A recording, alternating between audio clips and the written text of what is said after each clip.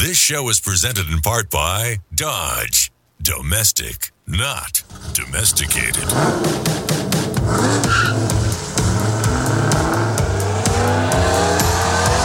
Auto news, exclusive interviews, real-world test drives.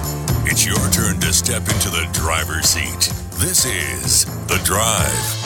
Now, here's automotive expert, television and radio host, Alan Taylor. We'll get ready to talk about cars, trucks, SUVs, electric cars, the UAW, and anything else that drives down the road or flies over the top of it, because there's going to be flying cars soon enough. BJ Colleen is joining us, automotive journalist extraordinaire. I can't even say it. She's my friend. And how you doing, BJ?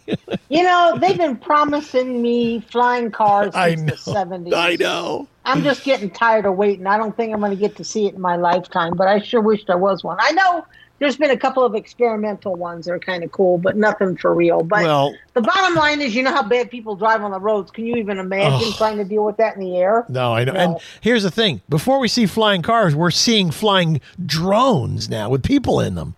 You know? Yes. It's like, uh-oh. Then you're going to have the attack of the flying drone cars, where you're not sure if it's a car or a drone or it's both. It's, you know, it's going to have, what do they call the he and the she and the he-she?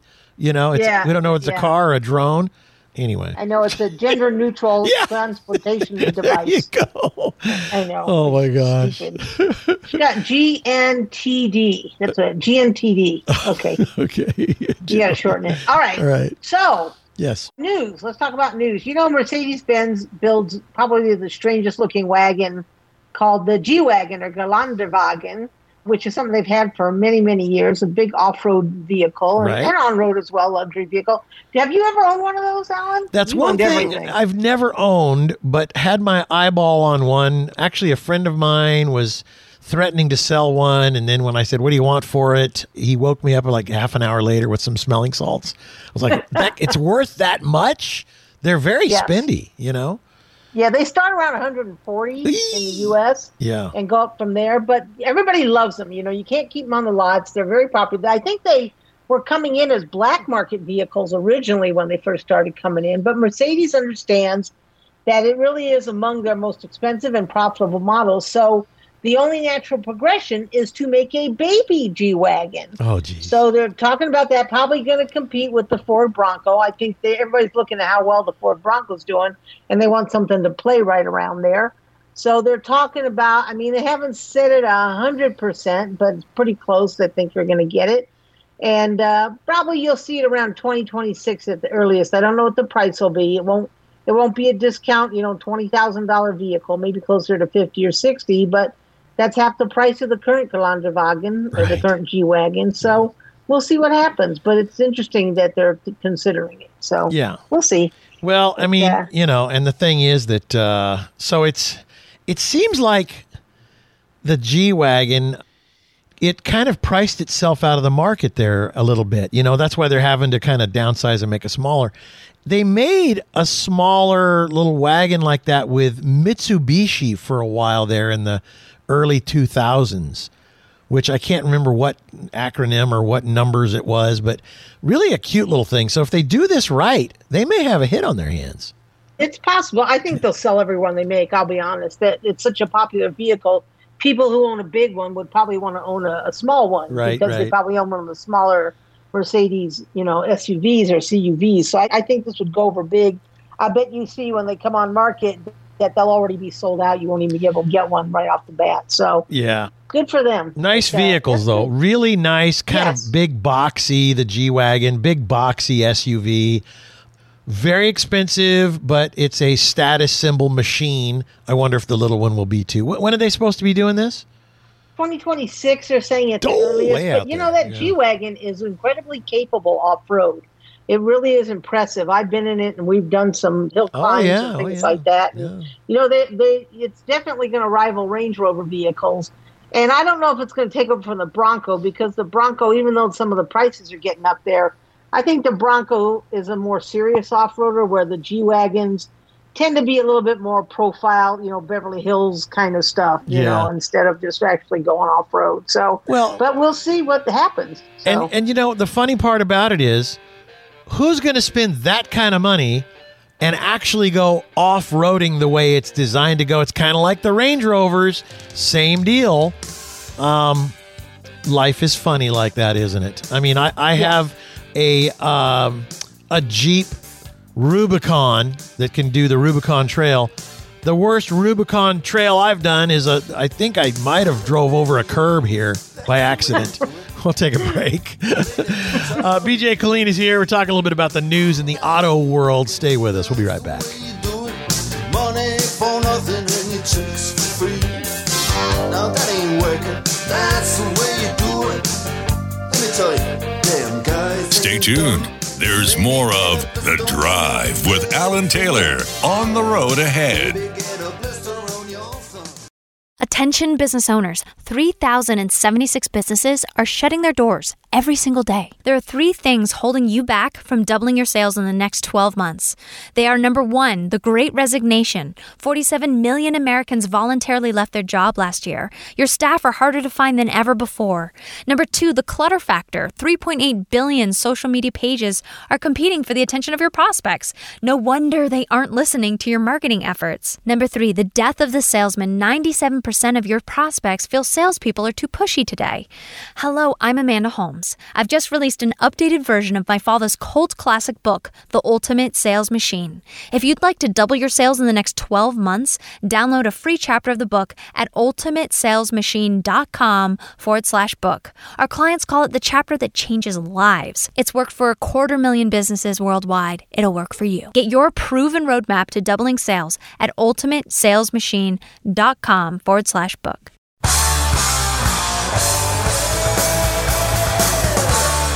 This song is called Road Hazard.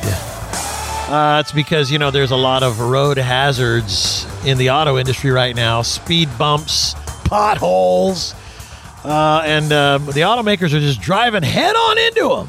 I don't know why. Why do they keep doing this? I think part of it, BJ Colleen, part of it is the political arena that is going on in these last, I don't know what it's been, 7-8 years. There's just a lot of politics, and everybody is trying their best to, fit in, go along to get along. But man, I sure respect those who step back from the go along to get along crowd, like with all these electric cars and things. Finally, a couple of the automakers are going, all right, put the brakes on. Hold on. I said, hold on. You know what I mean? That's what you got to do. I understand. And, the automotive industry, people just, there's a car here. They don't understand how deep it is because really, I think it's like 1 in every 10 jobs in the U.S. is connected to the auto industry somehow, whether it's working at the factories or designing with the manufacturers or selling the cars or car washes. I mean, there's always something that's related to the tire industry. Yeah, it's absolutely huge. It's a giant business, and it's ridiculous. And you have to feel sorry. I'm a consumer, obviously, and you have to feel sorry for the manufacturers, even though I know they make billions of dollars, but it's always something. There's always something. And the always something was the microchips before, and then COVID. And now you've got the UAW demands that they're making on the big 3 right now. I'm sure they'll get around to the other ones. Yep. But what they're asking, I don't know if it's out of line. I was a union member once when I drove for Yellow Cab in L.A. in the summertime when I was in college. That's the only time I joined the Teamsters for like 3 months, okay? Wow. So I didn't really understand it. But the UAW, what they're asking for is a 46% pay raise over a couple of years, a 32-hour work week but get paid for 40 hours of pay. What? And a restoration of traditional pensions. So it's amazing what they're demanding. Even the UAW's own president calls it audacious. But the contract are over on September 14th. So what's going on right now is they think that they're all going on strike.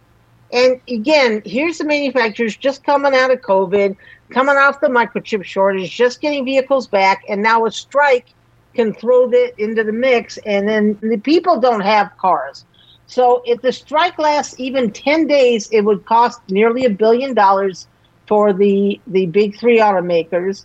And, they could lose, untold amount of production. So the cars that you want will not be around. So, of course, what happens then is that the dealers mark up the cars that they have because they are in demand. So it's absolutely crazy what's going on here. And I'm not saying anything against the union workers. Yeah, it's a boring job. They work really hard. I know they're working hard at it. But, is it crazy to get that kind of a raise? What the UAW is, what the manufacturers are saying is that the truth is what they get with benefits and everything works out to about $60 an hour. So that's pretty good that they're getting that with all the benefits and everything else. So like I said, I'm walking the middle of the road. I don't know what's going on here. I'm not close enough to the workers. We're not based in Michigan like some people are. I will be going back there next week. So maybe I'll get some input from some of the people that are in the industry that are at the factories and think that the strike makes sense. But I don't know. What's your take on this, Alan? Well, I noticed, as you're talking, I'm reading the list of requests, and I got down here to craft services. Listen to this. Lobster on Mondays, caviar on Tuesdays, flank steak on Wednesdays, spaghetti on Thursday, potato latke on Friday. Every other Friday, they do sushi instead of potato latkes. I don't think this is unreasonable. If that's the case, I'm leaving now. I'm going there. I'm going to join. Yeah. Lobster Monday sounds really good to me. I know, right? So. Well, you know why? Because Mondays always suck. And if you got to suck, you might as well suck a little piece of lobster out of the end of the crab's thing, whatever there. I don't know. But job that you work at pays you for 32 hours, but you work 32 hours, but you get paid for 40. I don't know. I scratch my head. I don't understand. I guess if you're going to go on strike, you're going to demand everything. And I don't know. I just don't know anymore. I don't know. Fridays, every other Friday, potato latke and sushi. It's a back and forth thing because they got to do the, spaghetti Italian food. You got the surf and turf. A little Hebrew dish there, I guess. Potato latkes. Yum. We'll take a break. Oh, please don't go on strike, you guys. Please don't do it. We'll be right back. Melt everyone, but you stay so cool. I'm on your guitar. This message comes to you from our sponsor, Subaru. Discover the all-new 2024 Subaru Crosstrek Wilderness. With exclusive technology and safety features, it's packed with upgrades to its off-road capability. Standard symmetrical all-wheel drive, 9.3 inches of ground clearance, 182 horsepower Subaru Boxer engine, and improved gearing to climb the toughest trails. See what's beyond the far boundaries of the map in a rugged Crosstrek Wilderness. Adventure on the edge.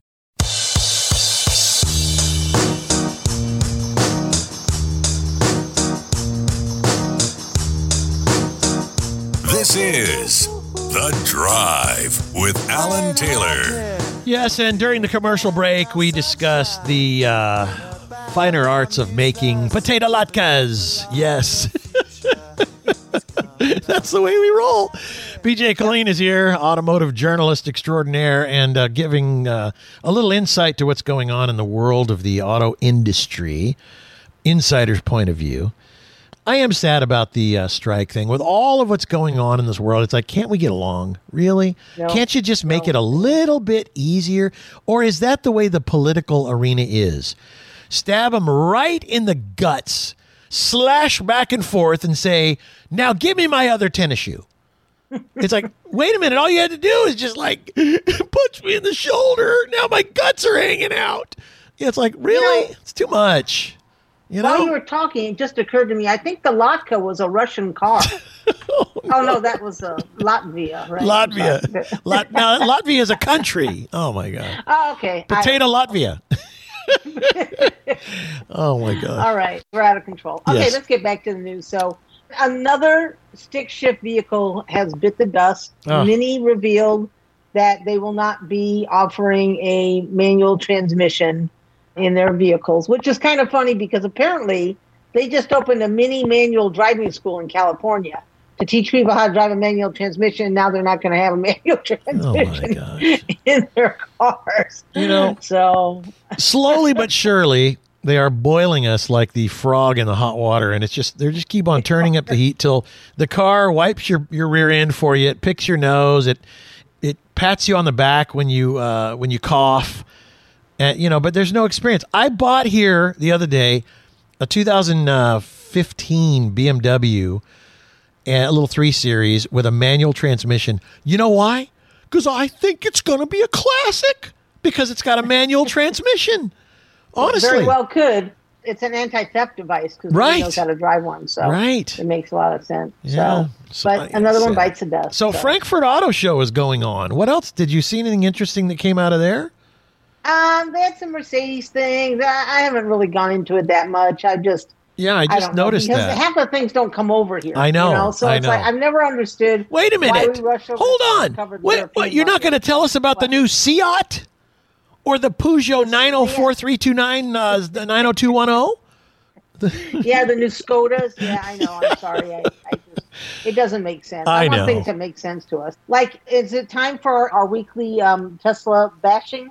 Oh, if you have any, please bash away. I always do. He is a never-ending fodder of fun things to talk about. But this has to do with the Cybertruck. I know you have seen on social media. I have seen it, and a lot of people have seen it, where people are showing the Cybertrucks on trucks, on transport trucks being delivered and sent out. And the bottom line is, though, that nobody knows where these vehicles are going.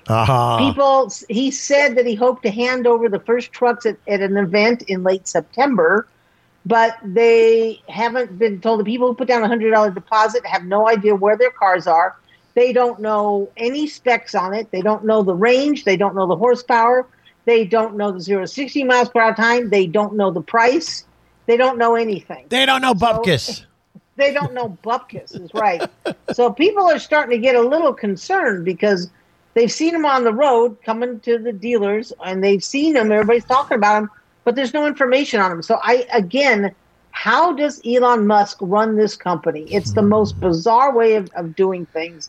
I will never understand it, and still people flock and throw money at him. Yeah. So I don't. There's got to be some kind of. I just don't know. I don't know. Explain it to me. Well, I can't because I will finally, and maybe I shouldn't. This could be a little tiny bit of a premature situation, but I will just do it for the sake of humility. I will admit I was completely wrong about this. Do you believe I even said that? Yeah. No. What are you wrong about? Because I said there was no way in hell that thing he showed us about 3 or 4 years ago was ever going to be made. That was just remember when Jay Mays from Ford Motor Company showed at an auto show, this is going back 20 or 25 years, these boxes that had wheels. They were just like a box.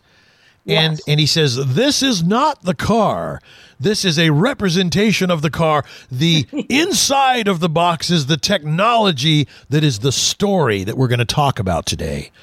And I remember, and everybody was looking at these stupid looking boxes on wheels, and we're like, what the hell is that? So I thought that Elon Musk was just showing us these stupid looking trucks that nobody would ever buy in their right mind if they did make one. Yes, hate me. Go ahead. I hate you right back. If you're stupid enough to buy one of those stupid-looking trucks. Anyway. Daily said there's a sucker born every minute. But that is the stupidest-looking truck I've ever seen in my life. So I said, there's no way they'll build that. And here they are building these stupid things. But what is the purpose of it? Is just to say you have this cool Tesla truck? Because anybody that owns an F-150 or a Ram or, a Silverado, they understand that a truck is a work vehicle. Right. You need it. You beat up. You throw things in the back. Not anymore. People, you get dirty. Yeah. I don't understand. I don't even know if this truck is capable of that. So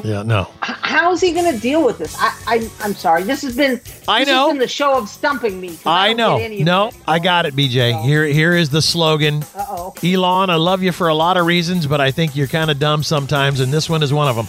The slogan for the new truck from Tesla. Yeah. The truck for people that don't need a truck.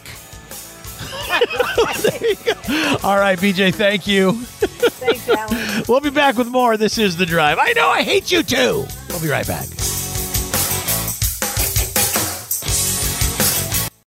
Attention business owners, 3,076 businesses are shutting their doors every single day. There are 3 things holding you back from doubling your sales in the next 12 months. They are number 1, the Great Resignation. 47 million Americans voluntarily left their job last year. Your staff are harder to find than ever before.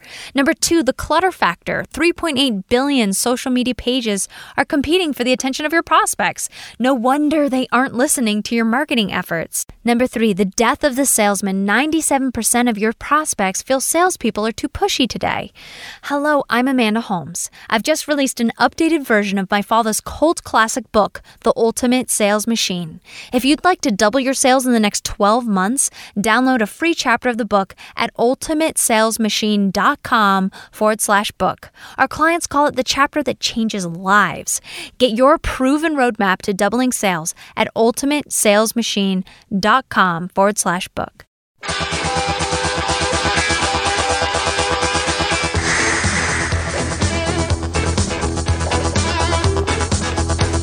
Welcome back to The Drive. Now, here's your host, Alan Taylor. All right, it's time for George Kennedy III. He is the co-founder of Cartender.com, vice president of the New England Motor Press Association, contributor to U.S. News and World Report, Car Gurus, Forbes, Wheels, and right here on The Drive, where I think he's actually driving down the road. Are you driving somewhere right now, George? I am at the cell phone lot outside the airport waiting to pick up a couple of friends. I love it. We're going on a couple days sailing. That's awesome. Good for you. Hey, by the way, I want you to know, as soon as I'm done with the show here, I am hooking onto my boat, and I am dragging it down to the ocean, and I am going to go tuna fishing. Yes, I'm doing it. Right on, man. That's awesome. Yeah, Yep. we don't have a lot of room on the sailboat for fishing lines, but this time of year, we can see them, right as day, just looking off the back of the boat. Oh, man. Well, we're on different coasts, but I will tell you that I've been jonesing to go tuna fishing for a long time. I got to go like 50 miles out. So if you don't ever hear from me again, God bless America. I love my family. Good talking to you, because I sunk out there. That is funny. One of the folks I'm picking up, he has gotten really into sailing in the last couple of years and is participating in something called the Clipper Race starting this fall. It is a round-the-world sailing race. Oh, wow. Okay? Yeah. And so rookies start out with just doing one leg of it. So I think, and by one leg, it's Sydney to Japan to San Francisco. That's one leg? Oh, my gosh. And if he doesn't die or the crew doesn't kill him first, they'll invite him back for more legs in future years. Oh, my gosh. Think of that, man. I will tell you, you better have a lot of good books. You better have a lot of good talks with God.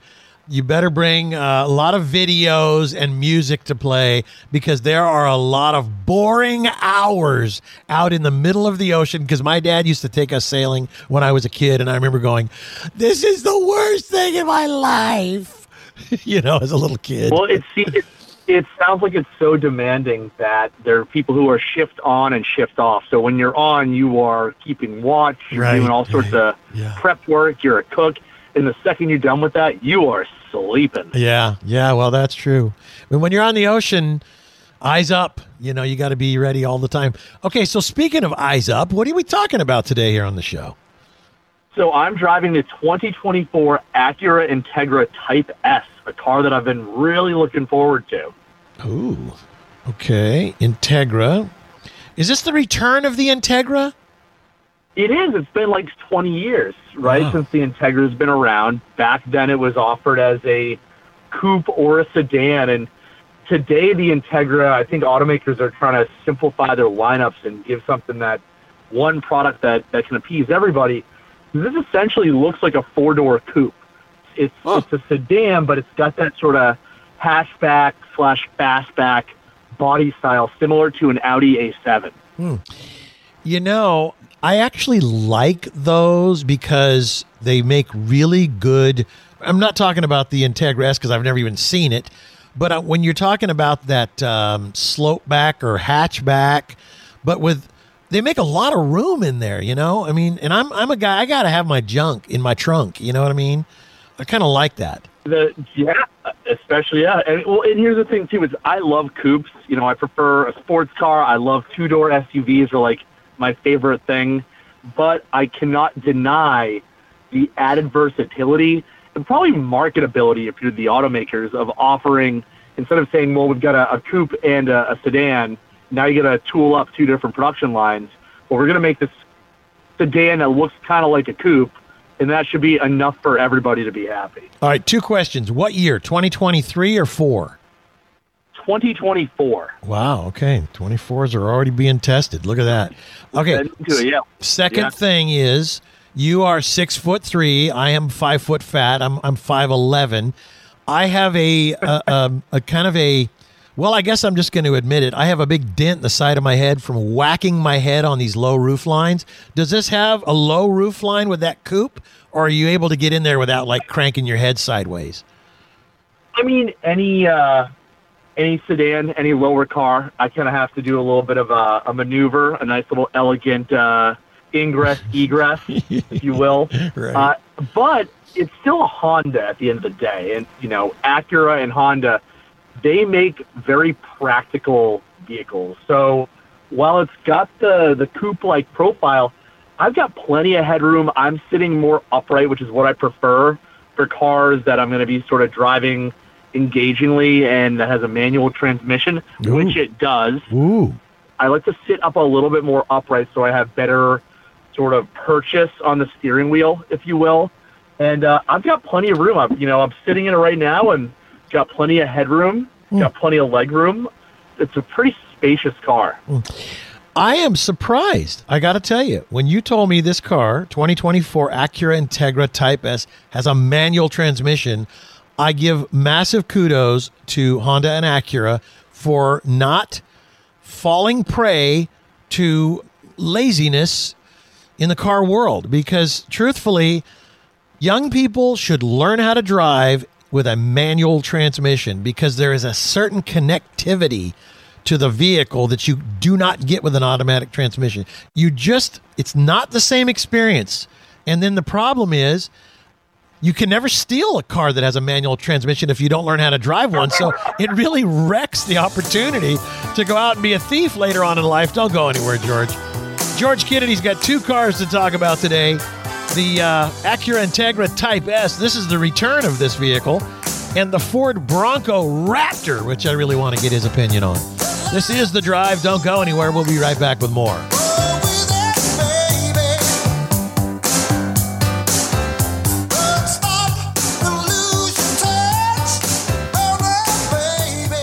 The word never carries a lot of weight. Never forget, never settle, never surrender. And now Dodge is proud to announce Never Lift, the full throttle rally cry of stepping on the gas and never letting up. With the 475 horsepower Durango SRT 392 and the muscle car dynamic duo Dodge Charger and Challenger, and the introduction of Dodge Power Brokers, your official dealer for legendary direct connection performance parts. For more on the Never Lift mindset, go to Dodge.com. Dodge is a registered trademark of FCA US LLC.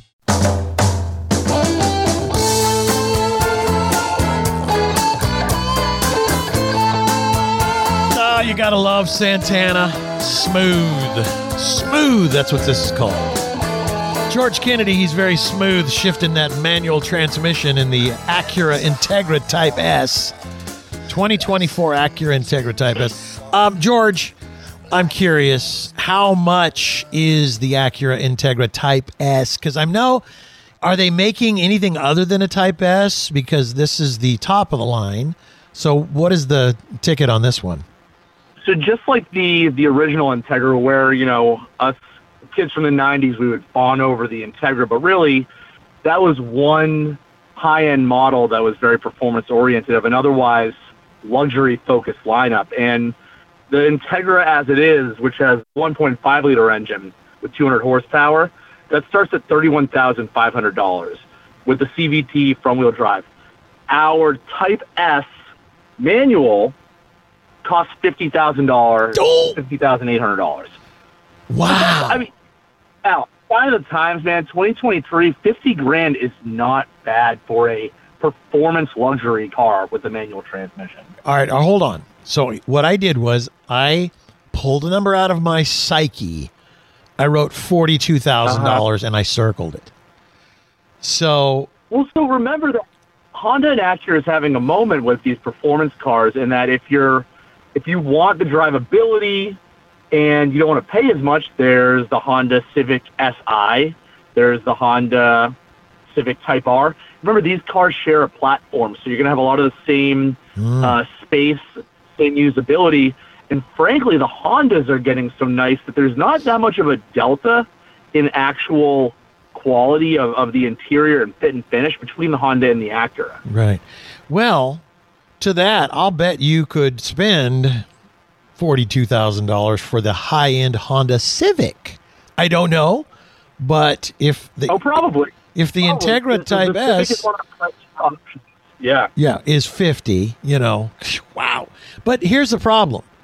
The problem is that 50 is probably a good deal because we are living in a time of inflation and, the devaluation of the dollar and all that. It's just, I see, that's my problem is I'm getting old. And I remember when you could buy a candy bar for $0.25. And today I go in and I see a candy bar in the convenience stores where it's conveniently right in front of your face. It's $1.89 and sometimes $2.29 for a candy bar that when I was a little boy, I spent $0.25 on. So 10 times the amount of money. 10 times. So let's do that. That would be $5,000. So when I was younger, I bought a brand new. So my very first brand new car, George, was a 19. And I bought a lot of used cars up to this point. But when I was 21, during my 21st year, I wanted to buy a new car finally, and I worked my tail off buying and selling and fixing and doing stuff. And I will tell you that I'm kind of proud to say that I bought a 1982, this was 41 years ago, a 1982 Honda Accord LX hatchback. That was my very first car. It was $79.99. So it's not really 10 times. Alan, just remember though, cars also, they're not in a vacuum either, which is just this inflation vacuum. It's added capabilities, added safety. Oh, yeah. Added, all these other things that it's two axes, I suppose, of growth. Right. And so you get to factor in the fact that these cars are getting much better. And also automakers are sort of, look, if you want to find a car that is on balance, the same feature set and horsepower and lack of safety as that old Accord, then you're probably going to have to go to a third world country and find out whatever, their, Daihatsu, whatever, right. Sedan is, and compare numbers that way. Yeah, no. I totally get it. It's just so weird for me. I'm sitting here. It's like I'm just kind of feeling sad to how little the dollar is worth these days. All right, let me ask you two more questions on this. How do you like this car? Yeah. You're sitting in it, driving it. How do you like it overall? I mean, are you just really loving on it? It's a great, well-rounded car. It's really engaging to drive, but not harsh. It's got a little bit of that kind of burble and snap and pop from the exhaust. The shifter is super, super smooth. The only thing I will say is that the clutch, the engagement point for the clutch is a little bit higher than I would like for a Type S or a performance-focused variant. I would like that clutch engagement point to be closer to the floor. Okay. Well, now, if you think about that, though, George, being a kind of a racer boy like you, when you're banging through the shifts, you're doing it so fast, they must have made it to where you don't have to get it all the way to the floor to have it do its job, if you know what I'm saying. So sure. There's that too. So, yeah. Yep, it's got a rev matching down feature. So when you shift down, you no longer have to do the little heel toe flip of the throttle to get that. But that's a nice little feature. All in all, it's just it makes driving fast and fun very easy and very approachable, which I think is great. Yeah. So the overall $50,000 car, when you get out of it and you walk away and you turn back and look, do you feel like you're looking at a car of that kind of money? Just curious. I do, just from the standpoint of the performance that's in here, the quality of the interior, the features that are in here, because thank goodness Honda is getting away from the little remote touch pad, and it's a straight-up touch screen. There's a really nice aesthetic in here, and Acura has totally nailed it from a styling standpoint. The style of their vehicles, absolutely fantastic right now. All right, last question, and then we're going to take a break, come back, talk about that Raptor, the Raptor Bronco. Has anybody seen you and went, wait a minute, that says Integra? No, they have not. No. So it's right now, it's stealth. People go, what is that? What is that? It's going to take another guy your age from the 90s that can go, the Integra is back! Yeah, baby! All right, George, don't go anywhere. You can find George. He's all over the place. Twitter, Car Gurus. So at Boston Cars, U.S. News. Just go look for him. George Kennedy III. We'll be right back. I'm a soul man. I'm a soul man. I'm a soul man. Attention business owners, 3,076 businesses are shutting their doors every single day. There are 3 things holding you back from doubling your sales in the next 12 months. They are number 1, the Great Resignation. 47 million Americans voluntarily left their job last year. Your staff are harder to find than ever before. Number 2, the clutter factor. 3.8 billion social media pages are competing for the attention of your prospects. No wonder they aren't listening to your marketing efforts. Number 3, the death of the salesman. 97% of your prospects feel salespeople are too pushy today. Hello, I'm Amanda Holmes. I've just released an updated version of my father's cult classic book, The Ultimate Sales Machine. If you'd like to double your sales in the next 12 months, download a free chapter of the book at ultimatesalesmachine.com/book. Our clients call it the chapter that changes lives. It's worked for 250,000 businesses worldwide. It'll work for you. Get your proven roadmap to doubling sales at ultimatesalesmachine.com/book.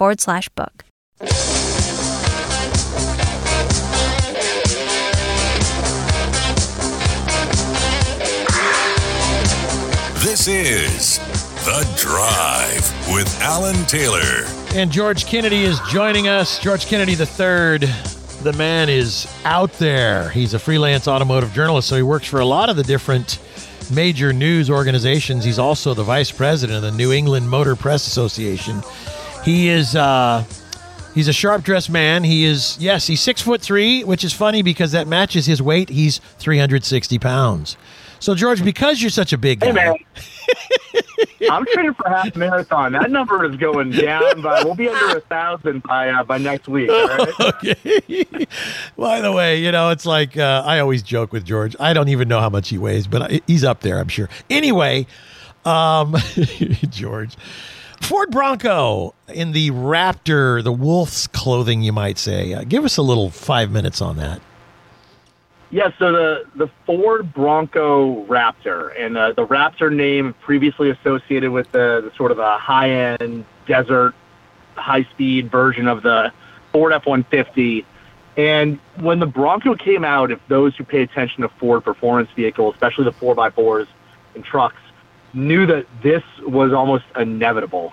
There was the Badlands, the Outer Banks, these really great beefed-up off-road versions of the Bronco, and then now comes out the Bronco Raptor. So 410 horsepower from the twin turbocharged EcoBoost V6, unique Fox high bypass shocks, 37-inch mud terrain tires or all-terrain tires, and just bigger fenders. It's just bigger everything everywhere. And bigger price tag by a long shot. Oh, that's a fact. It starts at $89,000, but good luck getting one for the... Right. I'm sorry. Go for... Well, here's the thing. Compare it to, say, the Wrangler Rubicon 392, which starts at, I think, 80-something. Yeah. And that's got a Hemi in it, right? Right. But with both vehicles, good luck finding one for sticker. I mean, I'm seeing the Bronco Raptor list at local dealers for 105, 113 grand. So, maybe don't be the first one on the block to try and get one. Well, it boils down to that thing. How much you want one is directly proportionate to the thickness of your wallet. If you've got money, if you have to ask how much, you probably can't afford it, because I wonder if people buy these things, and any of them. I mean, I look at the Demons, because I own the first generation Dodge Demon, and I ended up selling it at auction, and it was a year and a half old, and I just thought to myself, all right, I have kind of a year and a half threshold for cars.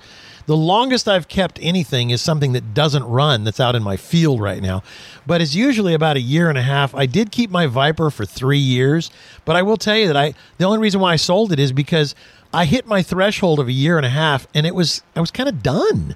So I wonder if there is kind of a buyer's remorse on some of these super marked up vehicles. I think there has to be, because at a certain point, My brother works in investment banking, and he used to have a boss manager who's very well compensated, and he bought a Porsche 911 GT2 RS, right? That's what, 290 grand or something like that. Oh. And he drove it for 3 years, and he sold it for almost the same price. Now that's different. Okay? Yeah. And because of the high demand, which this is one of those vehicles, and it's almost like, you get to have fun for those years. You follow the market on it, and then you sell it when the going is good. I would say, too, what brings the markup, too, is that, the aftermarket of vintage vehicles that have been souped up and custom vehicles has almost raised the bar to where now the automakers go, well, we want a vehicle that's that fast, that's that powerful, as some custom SEMA build, but also has a factory-backed warranty. Right. And people will pay a premium for that sort of peace of mind of, I've got this really cool, unique thing that I don't have to worry about every time I go to leave the garage, whether I'm going to get home or not. Well, it's a very, very big gamble. It's a little mini Las Vegas slot machine. Do you think you can? You know what I mean? It's like, do you think you can pick a vehicle? Is it the Raptor Bronco that is going to hold its value for 2 or 3 years? Is it, my Jeep Gladiator diesel, because they're kind of they're kind of hard to find? Is it the novelty? Yeah. So, but do you think you can afford to spend the extra bucks, and are you willing to just live with it if you get stuck with it? So I don't know. It's kind of it's kind of a fun game, right? The tough part about dealer markups is that they've almost gutted the speculation. I know. Secondary market. I know. That first owner needs to be made whole. Right? Yeah, for sure. All right, George Kennedy, thank you. Say hello to your friends. Thank you for calling in from the cell phone lot at the airport.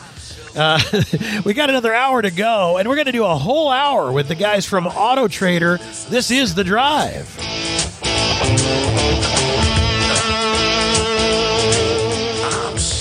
This message comes to you from our sponsor, Subaru. Discover the all-new 2024 Subaru Crosstrek Wilderness. With exclusive technology and safety features, it's packed with upgrades to its off-road capability.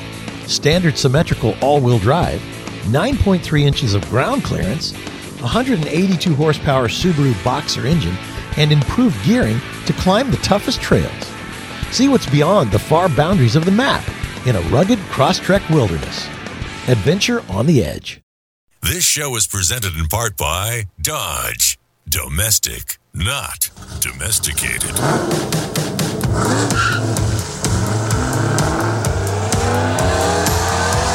Auto news, exclusive interviews, real-world test drives. It's your turn to step into the driver's seat. This is The Drive. Now, here's automotive expert, television and radio host, Alan Taylor. Well, we have here what we're going to call the Auto Trader Hour. Yes. Brian Moody's here. God. Yes. Executive editor at Auto Trader and Kelley Blue Book, KBB.com, autotrader.com. We have so much to talk about, but I want to start with, because There's been hurricanes. Send someone over and rub my feet when we're done. That's what I really would want. How about if they rub your lips? Because you're going to be talking a lot. There you go. That sounds weird. Right. I'll just picture that for a minute. Anyway. Something tells me why my wife won't allow that. That's what I'm guessing. What about hurricanes? But the feet probably okay. Yeah, there you go. A friend of mine calls. So my brother just bought a house in Florida. Yeah. I have a friend in South Carolina. And my brother says, hey, you better call Tom and tell Tom, it's hurricane's coming. I go, you think he's living in South Carolina? He doesn't know that a hurricane is on its way or already there on top of him, So the question is, right. And I know that you guys have got some study or something going on with this. What is there to do when it comes to preparedness for your cars and things like that? What have you guys found, Brian? Well, there's some common sense things, and then there's some things that maybe the average person wouldn't have thought of. So, obviously there's going to be flooding, or there could be flooding, I guess is a better way to say it. There may be no power for a while. So here's a few things that you can do to keep your car safe. Because remember, here's the thing. Lately, I've heard a lot of reporters asking this. Hey, what happens when an electric car gets flooded by salt water? Same thing happens to any car. It's ruined. I mean, it's over. Right. Like it's not just electric cars. Any car that's submerged in water, salt water, fresh water, like that car's done. Yeah. It's not going to be rebuilt. Now, they might try, but you can only use it for parts at that point. It's over, basically. Right, right. So if you find a car that is too good of a price to be believed, and it's in a flood area recently after, and some of the electronics don't work, and it's for a super low price, be suspicious. Yeah, but sure. Before you even get there, here are some things that you can do to help protect your car to begin with. First is an obvious one. Don't drive into floods. Like, you don't know how deep it is. Just don't do it. There's no way that you can know how deep the water is unless it happens to be something that's like your property and you drove on that street on and on. For the most part, don't drive into floods. Well before the storm, fuel your car all the way up or charge your EV all the way up. That's harder to do with an electric car because it takes longer to charge. Gassing your car up before a hurricane takes 5 minutes, and maybe if there's a long line, it will take 35 minutes. But make sure that your vehicle is fully fueled no matter what the fuel is. So that's something that you can do, right, so you can use it to evacuate if you need to. Another thing is that people don't think of is, it might flood, but also park inside, because even if there is some flooding in your garage is going to keep the car safe from flying debris, and that can ruin the car just as badly as floodwaters. Right. And if you're one of those people that has your garage packed full of junk so that your car has to park outside, boy, I hope your junk is worth $50,000, because that's what you're sacrificing. So right. I hope all those old pictures and doll chairs are worth $50,000, because that's the choice you're making. Yeah. Another thing you can do is park your car or get to higher ground. Like, the flooding is going to be in the low areas. Yes, there's issues with cars flooding. Yes, it can be dangerous, but you can move your car to a higher place, and that might protect it. Well, it's funny. I used to own a wrecking yard many, many years ago. Loved it. It was a great business. In 1992, there was Hurricane Iniki in Hawaii, and I got a phone call from State Farm Insurance, and they said, hey, how'd you like to go to Hawaii? I'm like, huh? You don't get these kind of phone calls very often.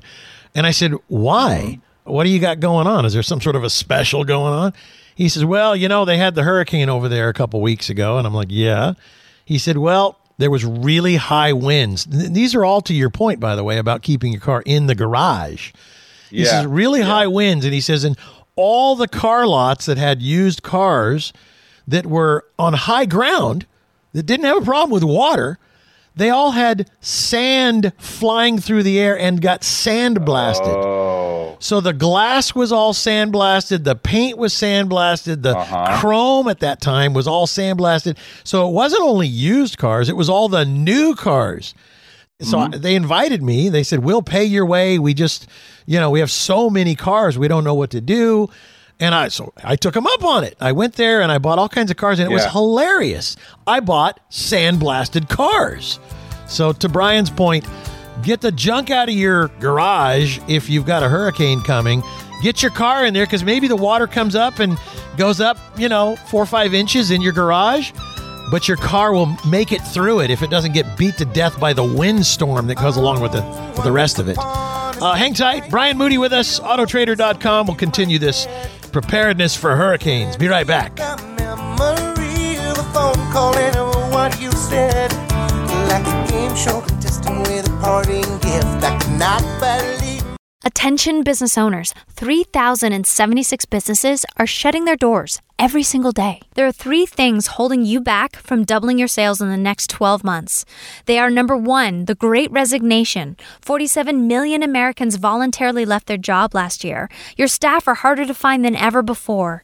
Number 2, the clutter factor. 3.8 billion social media pages are competing for the attention of your prospects. No wonder they aren't listening to your marketing efforts. Number 3, the death of the salesman. 97% of your prospects feel salespeople are too pushy today. Hello, I'm Amanda Holmes. I've just released an updated version of my father's cult classic book, The Ultimate Sales Machine.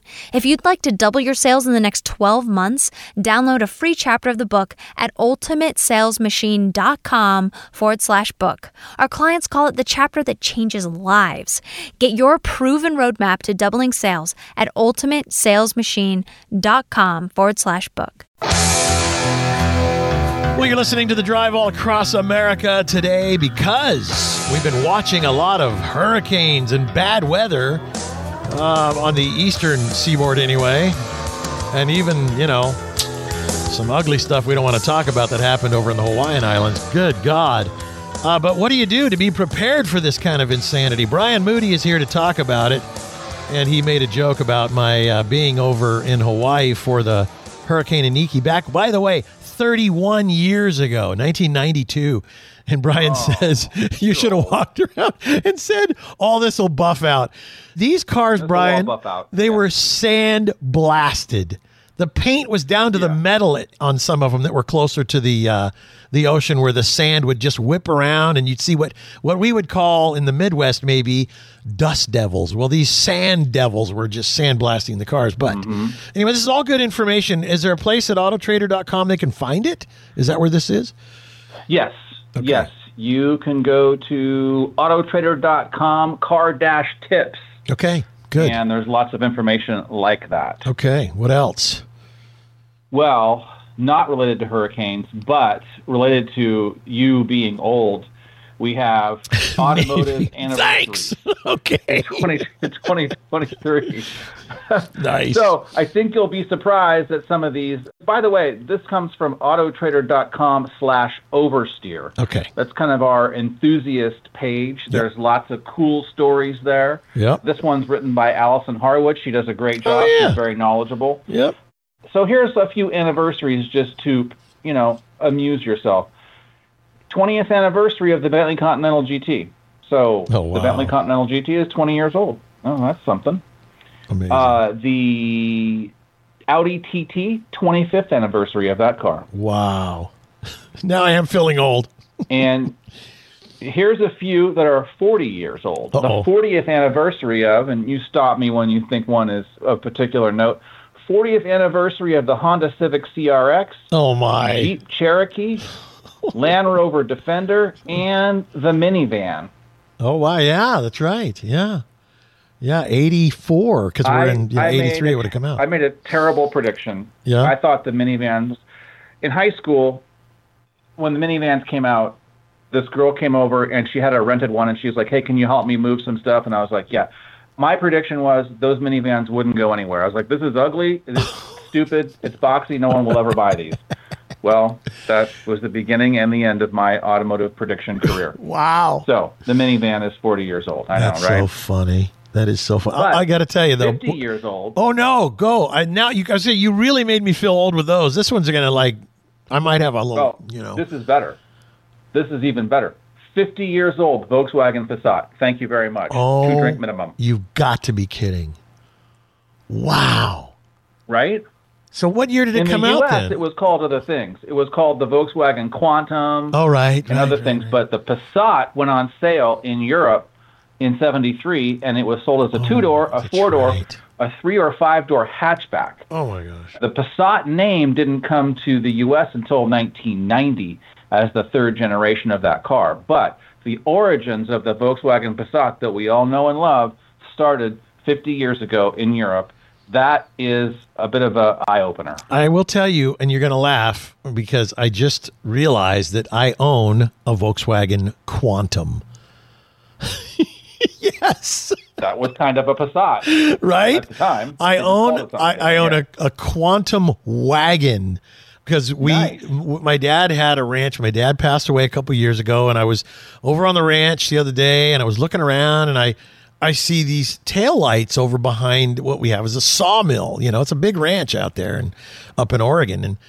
And I looked and I said to the guy, I go, "What's that over there?" And he goes, "Oh, I don't know. It's been there for years." And we walked around the corner, and I go, "Oh, a Quantum." Now, I don't know what year it is. It's probably a 78 maybe. So 45 years or so old. But I own a Quantum. How bizarre. Talk about bizarre, right? Oh, my gosh. That's too much. How about a 60th anniversary? You ready for this one? Yeah? 60th anniversary of Honda making automobiles. Honda had already begun making motorcycles in the 40s, but by 63, they had begun making a mini truck, a K truck in Japan. Wow. 60th anniversary of Honda's first automobile. That's awesome. Hey, do me a favor. Tell Allison Harwood I said hello. We worked together at Motor Trend many moons ago. All right, this is also very talented, very smart. Yes, she is. At Oversteer, at autotrader.com. You can find it there. More with Brian Moody right after this. Stay with us. We all on us from London back down to the U.S. We rockin' this contagious, monkey business outrageous. Just confess your girl. The word never carries a lot of weight. Never forget, never settle, never surrender. And now Dodge is proud to announce Never Lift, the full throttle rally cry of stepping on the gas and never letting up. With the 475 horsepower Durango SRT 392 and the muscle car dynamic duo Dodge Charger and Challenger, and the introduction of Dodge Power Brokers, your official dealer for legendary direct connection performance parts. For more on the Never Lift mindset, go to Dodge.com. Dodge is a registered trademark of FCA US LLC.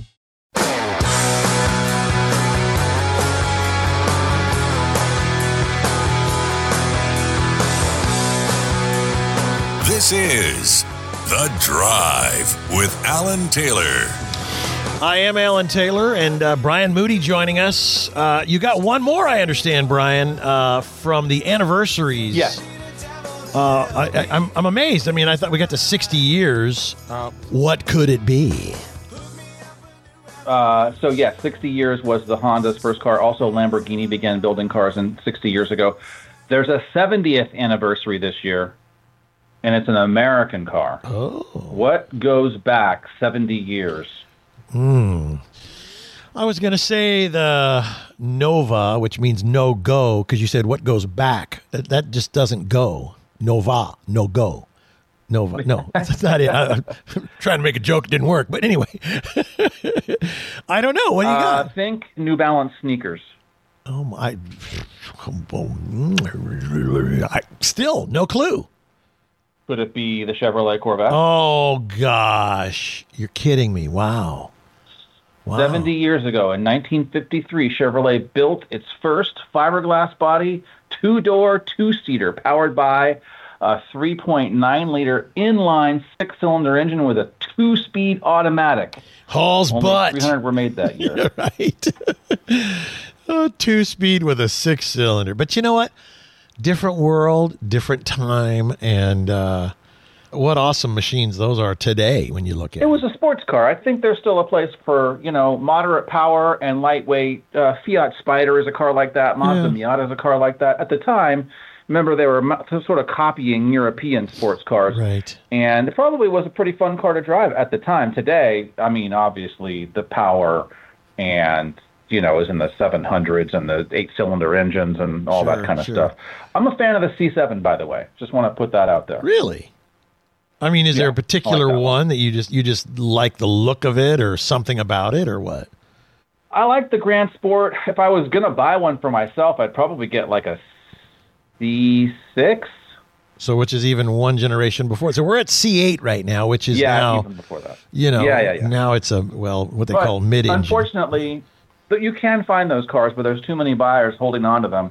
And, They know what they have. Yeah. Or so they say. Well, it's so they're funny. not going to let it go and you're like, yeah, well. You talked about Corvette, 70th anniversary of the Corvette, and you said sports car, and I'm thinking, well, because our perception gets so blown out of proportion these days of what a sports car is with, vehicles that have 600, 700, 800 horsepower kind of regularly now.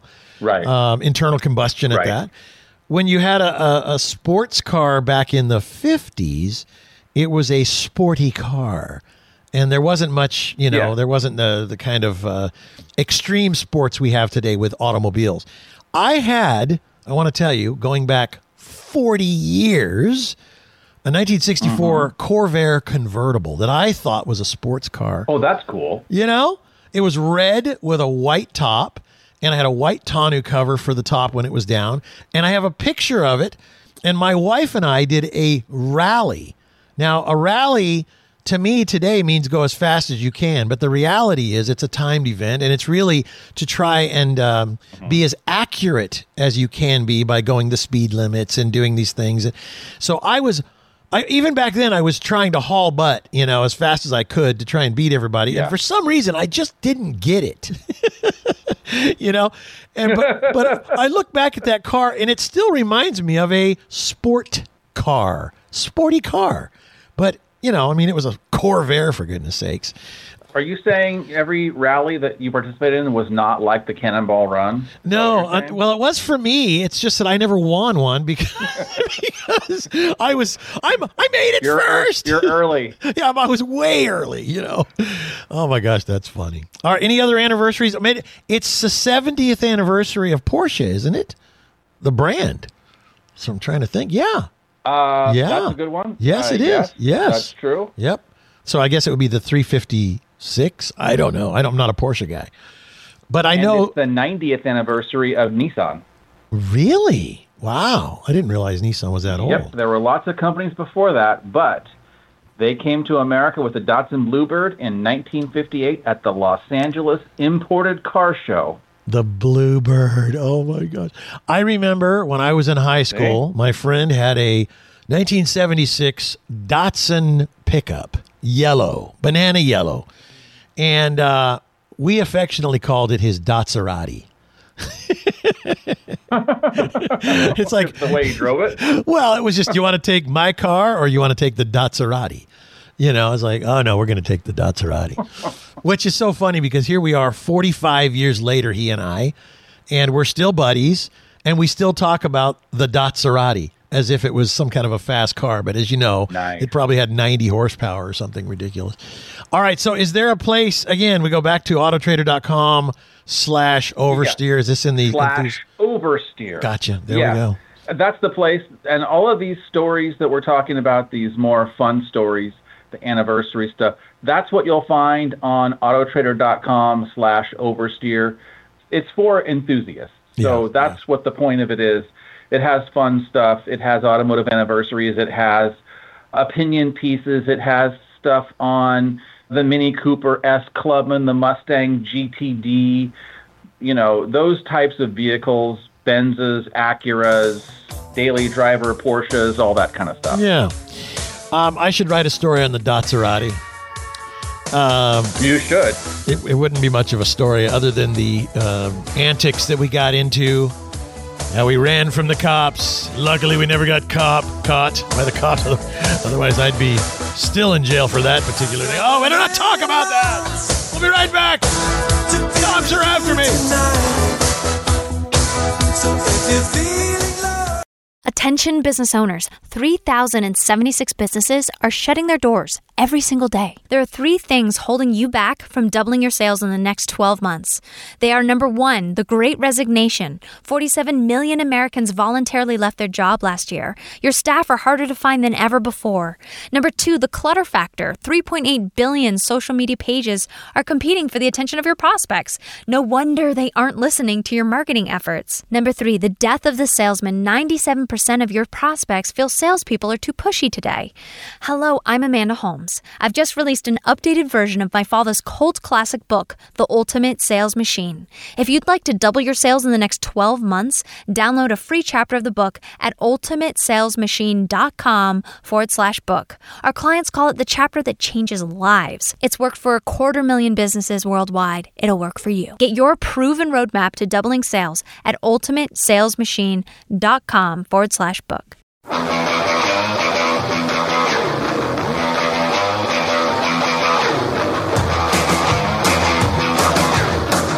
This is The Drive with Alan Taylor. And our show brought to you in part by Subaru. Go where love takes you. Subaru. Ryan Moody is joining us. It's the Auto Trader Hour right now. We're talking about all kinds of fun stuff, from whether it be the enthusiast side of Auto Trader at Oversteer, so autotrader.com/oversteer, or just studies that they've been doing. And we have a lot of fun, you and I, talking about all these crazy, wacky things. Car guys and car gals love little tidbits of information like the anniversaries thing and how to, things you can do for a hurricane and stuff we've already talked about, and my old Corvair and the Datsurati. But you said you have some stuff about Ford and the Maverick. What's going on there? A little more practical. Listen, if you want to wax nostalgic about my 64 Skylark, we could go on all day, but not everyone. Maybe not everyone's in the market for that. Right. However, here are some practical things. If you're interested in buying a Ford Maverick, or you have a Ford Maverick, basically the company has not been able to keep up with demand for the 3 years of production that's been out, and some buyers have been waiting quite some time. So if you're one of those people, you might want to look into discounts of $1,750 off the gas-powered version, or the $2,700 off the EcoBoost hybrid if you ordered a 2022 and has been delayed into 2023. You should at least ask about that. That's pretty serious money. Ford realizes that people have been waiting a long time. It's been a popular truck. There are alternatives. The Hyundai Santa Cruz is a good example, but I think Ford is trying to, help the people out who listen, their success hinges on these people buying these cars, and the Maverick has been a hit. It's a compact truck. It's offered as a hybrid. The base version is a hybrid. Right. It's not expensive. It's a hole in the market, kind of. But at the same time, if you are one of the people that ordered one in 2022 and your Maverick has been delayed into 2023, check into the discounts that you might get by getting a 2024, and that could be money in your pocket. Well, what's interesting about this is when this vehicle came out, at first I kind of wrinkled my nose a little bit, like, it's a car-based truck. Nothing wrong with that. I remember going, well, all they did was basically make what maybe way back when, if you're talking about a 40-year anniversary, might be the Subaru Brat, right? Or a Ranchero. But even before that, right. Well, there you go. A Ranchero, a car that has a pickup bed. I was thinking the Subaru Brat with 40. Actually, I think they came out in like 78 or 9.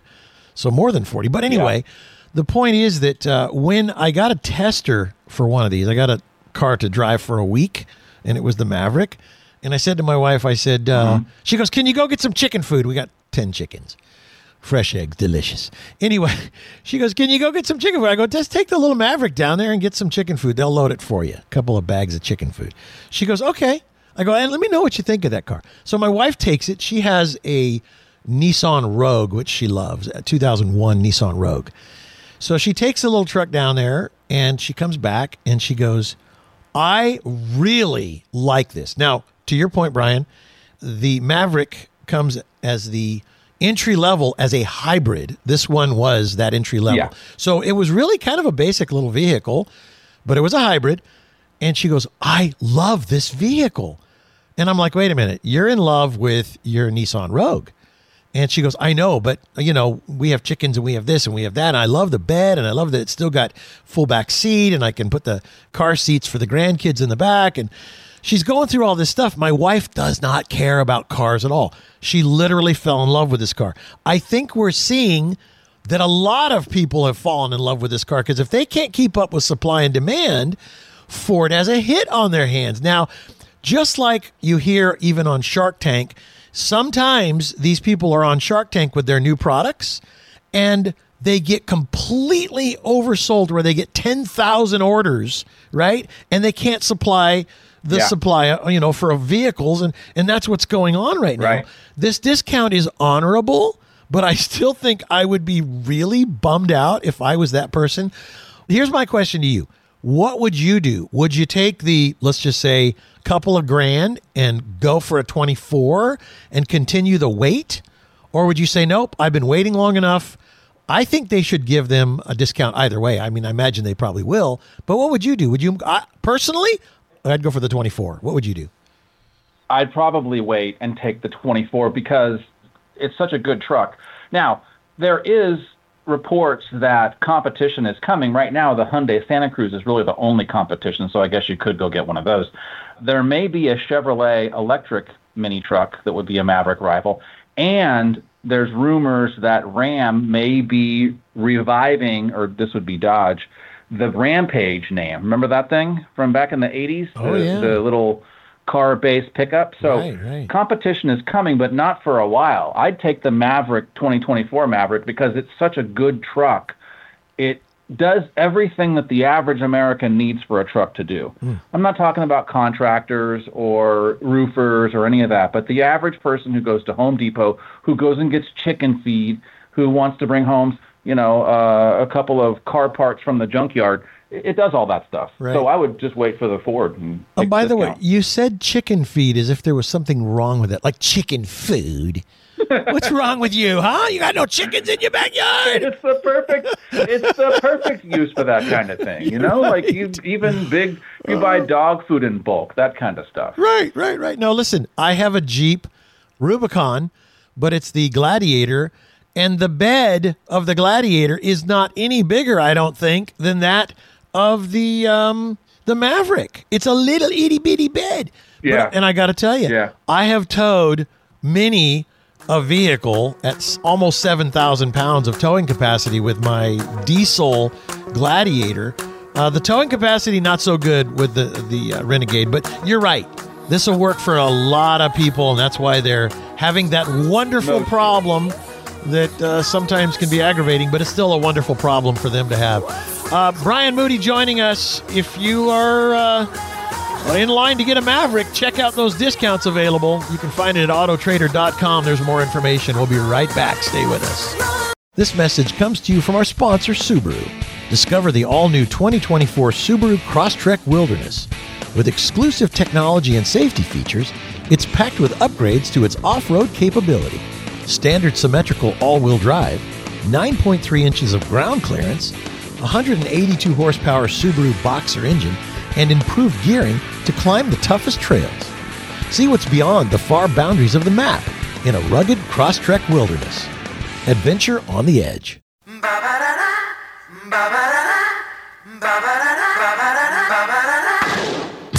Oh boy, that's loud. Right in my ear. Brian Moody here. No, I'm not Brian Moody. I'm Alan Taylor. He's Brian Moody. Sorry about that, Brian. I've always wanted to be you. They're not booing. They're chanting, Moody, Moody. See, it sounds like booing, though. Yeah. Okay, so we were talking about the Maverick, by the way. I would say, just to put a little bow tie on that, I think it's very odd that the entry level is a hybrid on that vehicle when it should cost a little more to get a hybrid, in my opinion, and somehow they make the non-hybrid version cost a little more. I don't get that, but anyway. Well, because the non-hybrid version has more power and is probably more, I don't know if this is the right word to say, but a little bit more capable, more of a serious truck. Well, maybe towing. Has more power. It's an EcoBoost. Right. But you're right. The base version, which most people are going to use for to take your kayaks and to go on trips and go, it gets 42 miles per gallon in the city. Yeah. So that's pretty impressive. Yeah, that is. I mean, honestly, like I said, my wife loved it. All right. Now, there was a little controversy. I've talked about it on the show here before with a guy that you and I both know, and we've known him for, I got to think you and I have both known the guy 20 years. His name is Jim Farley. He's the president and CEO of Ford Motor Company now. Yeah. Which almost makes me laugh because he launched the Toyota Scion brand when he worked at Toyota. And I remember interviewing him when that thing came out, and we were like, what is a Scion? And it was kind of funny. There he was, and he was not a sales guy, but a marketing guy, you might say, sales and marketing. Yeah. And he's worked his way all the way up. He's a real car guy, too. Yeah, he's a smart guy, too. Yeah. All the way up to the president and CEO of Ford Motor Company.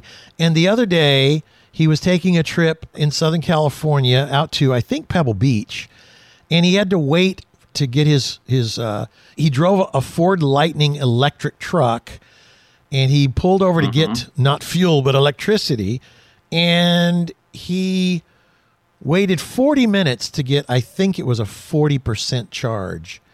And it was a bit of an eye-opener for him. He was like, okay, real-world situation. And so, electric vehicles. And that's why we talk about there needs to be more charging stations, because there can't be as many charging stations as gas stations. There has to be way more. When you go to the gas station, it takes 5 minutes for the guy to fill his car up ahead of you. Right. And most of the time, there's no one ahead of you. But if there is someone ahead of you, you'll wait, because you'll know even if there's 2 cars ahead of you, it's only going to be 10, 15 minutes at the most. With electric cars, that's not the case. If it's going to take you 40 minutes to get a, let's say, up to 75, 80% charge, that's 40 minutes for you to do it. That means you're going to be waiting for the guy ahead of you 40 minutes, and that's assuming that he only wants a 75% charge. Right. So it's really going to be a much, much longer wait. I don't think people have range anxiety. I think it's time anxiety. I know the car will go as far as it says, but what am I going to do once I can charge it up anywhere. Most places have places to charge.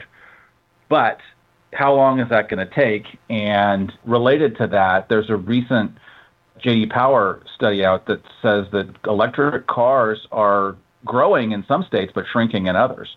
So not everyone's on board. Some are, but some aren't. So I'm just trying to do the math here kind of in my head, and I'm really bad at math. I got bad grades in school, but here goes. I'm going to give it a try. I was thinking, what does it take to pull into a gas station? And, gas stations these days, and if they're self-serve, which now even in Oregon and other places, where that used to be you had to have a full serve, you can now pump your own gas. I can get in there, and in about 5 or 6 or 7 minutes, I can fill my tank, okay? Full tank of fuel. Yeah. So if you go, okay, well, full tank gets me my vehicle like 300, 400 miles, okay? But if it takes 3 times that long, that's 21 minutes. 3 times out, 21 minutes, how much of a charge are you going to get in 21 minutes? So no, not 3 times. Let's say 6 times as long. That's 42 minutes. So that's how long the president of Ford Motor Company waited to charge 40%. So technically, he may have had to have waited 12 times, 10 times longer. Let's just say 10 times longer, because at a certain point, maybe it speeds up. He would have gone from waiting 7 minutes to get a fill up to, maybe an hour and 10 minutes. And so that you're talking 10 customers that could not have gotten, maybe 10 to 12 customers, gasoline or diesel in the same amount of time. You're right. So you got to have 10 times the amount of charging stations, 10 times. Yes. And that's your time, and that's my time. Right. I feel the same way about some electric cars as I do about going to a government building. I don't feel like my time is being spent wisely. Right. But sometimes when you go, you're like, you got to do it. But think about it not only from your perspective or my perspective, what about the vendor who needs to make money? Like you just said, if you're the seller of the fuel, no matter what type of fuel it is, wouldn't you want to get 10 people through in an hour as opposed to 2 people through in an hour? It just makes financial sense. Yeah, you want to sell as many people, like in a restaurant. You don't want people sitting there at the table all night. You want to get them in and out so that you can make money on more dinners sold. Well, same with the fuel. You know what? This is where you just made a really, really good point. That restaurants should somehow benefit from this Because if restaurants made all of the parking spaces like the old drive-in movie theater, where you would hang the speaker on your window, every one of them. It's like if restaurants all had these charging stations to where you pull in, you know you're going to be there 45 minutes to eat breakfast, lunch, or dinner, maybe an hour. Then you're kind of planning your life a little bit around filling up your tank. But guess what? Yeah. You're okay. You're not taking up a fueling station space. You're just in a parking space eating dinner and dual purpose parking and so on and so on. All right, so I'm going to create a consortium for that. Are you in? You want to make an investment? I'm in. Okay. Yeah. $500,000. I'll put it in my personal account and hold it for you. All right. We'll take another break. One last segment. A full hour with Auto Trader. How cool. Brian Moody will be right back with more here on The Drive. Then you saw a shadow slipping through the door.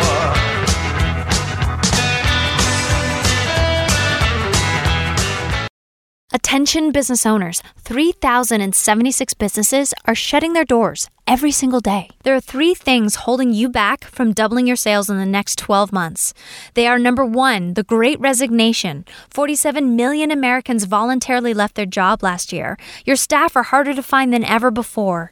Number 2, the clutter factor. 3.8 billion social media pages are competing for the attention of your prospects. No wonder they aren't listening to your marketing efforts. Number 3, the death of the salesman. 97% of your prospects feel salespeople are too pushy today. Hello, I'm Amanda Holmes. I've just released an updated version of my father's cult classic book, The Ultimate Sales Machine. If you'd like to double your sales in the next 12 months, download a free chapter of the book at ultimatesalesmachine.com/book. Our clients call it the chapter that changes lives. Get your proven roadmap to doubling sales at ultimatesalesmachine.com/book.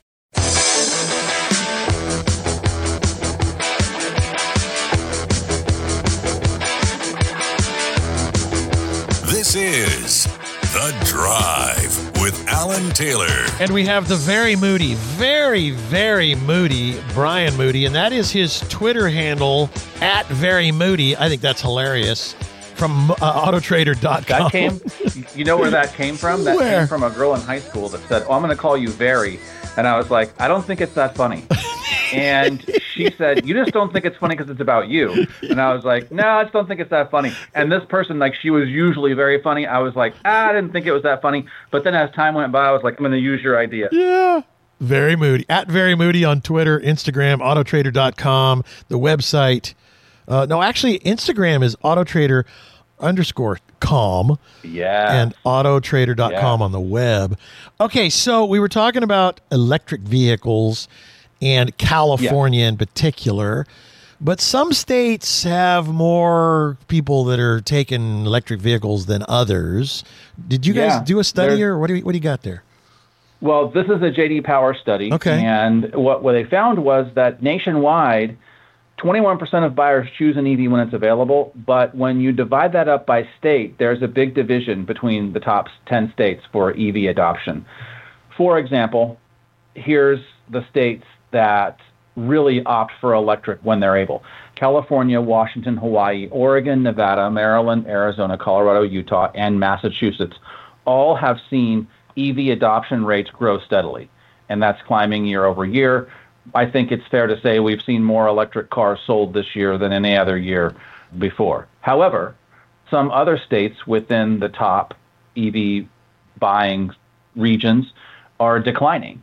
And those states include Michigan, Iowa, Kansas, Arkansas, Mississippi, Wyoming, Louisiana, South Dakota, West Virginia, and North Dakota have all seen EV adoption rates decline. Now, keep in mind, some states and some counties have aggressive EV programs where there are incentives or rebates or discounts or preferential parking, all that kind of stuff. Some have lots of chargers available at public buildings, some do not. Whether that's the determiner factor, we don't know for sure, but we're seeing it start to drop off in some places and increase in other places, and that probably will continue. So I heard what you said because I was listening for a change. And I believe, I believe municipalities are the best purchasers of electric vehicles, period. Do you know why? And they probably should be. Yes, because they know exactly where they're going every day around a little town. Yeah. And if they need to go on a trip, maybe they take a hybrid instead of an electric vehicle. But most of them, you know, dare I call them, and it's a bad thing to even say, meter maids, the people that they used to call them meter maids. Isn't that funny? Now, the meter readers. The meter readers, right. Because was it ever women? I don't know. I mean, just kind of a strange thing that they gave them that name. But the folks that do a certain job, that take a certain route, I totally get that. And at the end of the day, do you know where all these unsold electric vehicles are going to go? To the municipalities of cities around the country. At a discount. Yeah, because it makes perfect sense. Do you need, if you're going to have a car that's going to be idling, checking parking stalls, and maybe writing tickets for parking, do you need a Ford Crown Vic V8 Police Interceptor for that? Right, idling all day? Exactly. No, you don't need that. Oh, man. Was there one in particular, did I miss it, that was the biggest take rate for electric vehicles? Well, California for sure. That's California is for sure is. If you go out 12 years, California will have an EV adoption rate that will reach 90% or something like that. But on the opposite end, North Dakota is projected to have about 19% market share by 2035. So, and remember, this isn't all cars. This is just new cars sold. So there will still be plenty of, listen, all this talk about no gasoline-powered cars, that's nonsense. The gasoline-powered cars that we have and are selling today are going to be with us for 10, 20, 30, maybe 40 years into the future. That's just reality. Well, until they come up with the vehicle from Back to the Future that you can pour beer and put old trash in, and you know, because I just don't think, and I think everybody else is kind of starting to come to the same conclusion, that this is the answer. It is definitely not the silver bullet. It is not the answer. The question is, have we invented it yet? So I did a contract one time, and I heard this term, and I want to share it with people, because at a certain point it said, you know, this, you're licensing this, and things not yet invented. And I still believe that is where we are in the world today. We're dealing with things that have yet not been invented yet. Brian Moody, thank you, brother. Yep. Brian Moody is from AutoTrader, autotrader.com. You can find all this, and that's it for me. See you next week, right here on The Drive.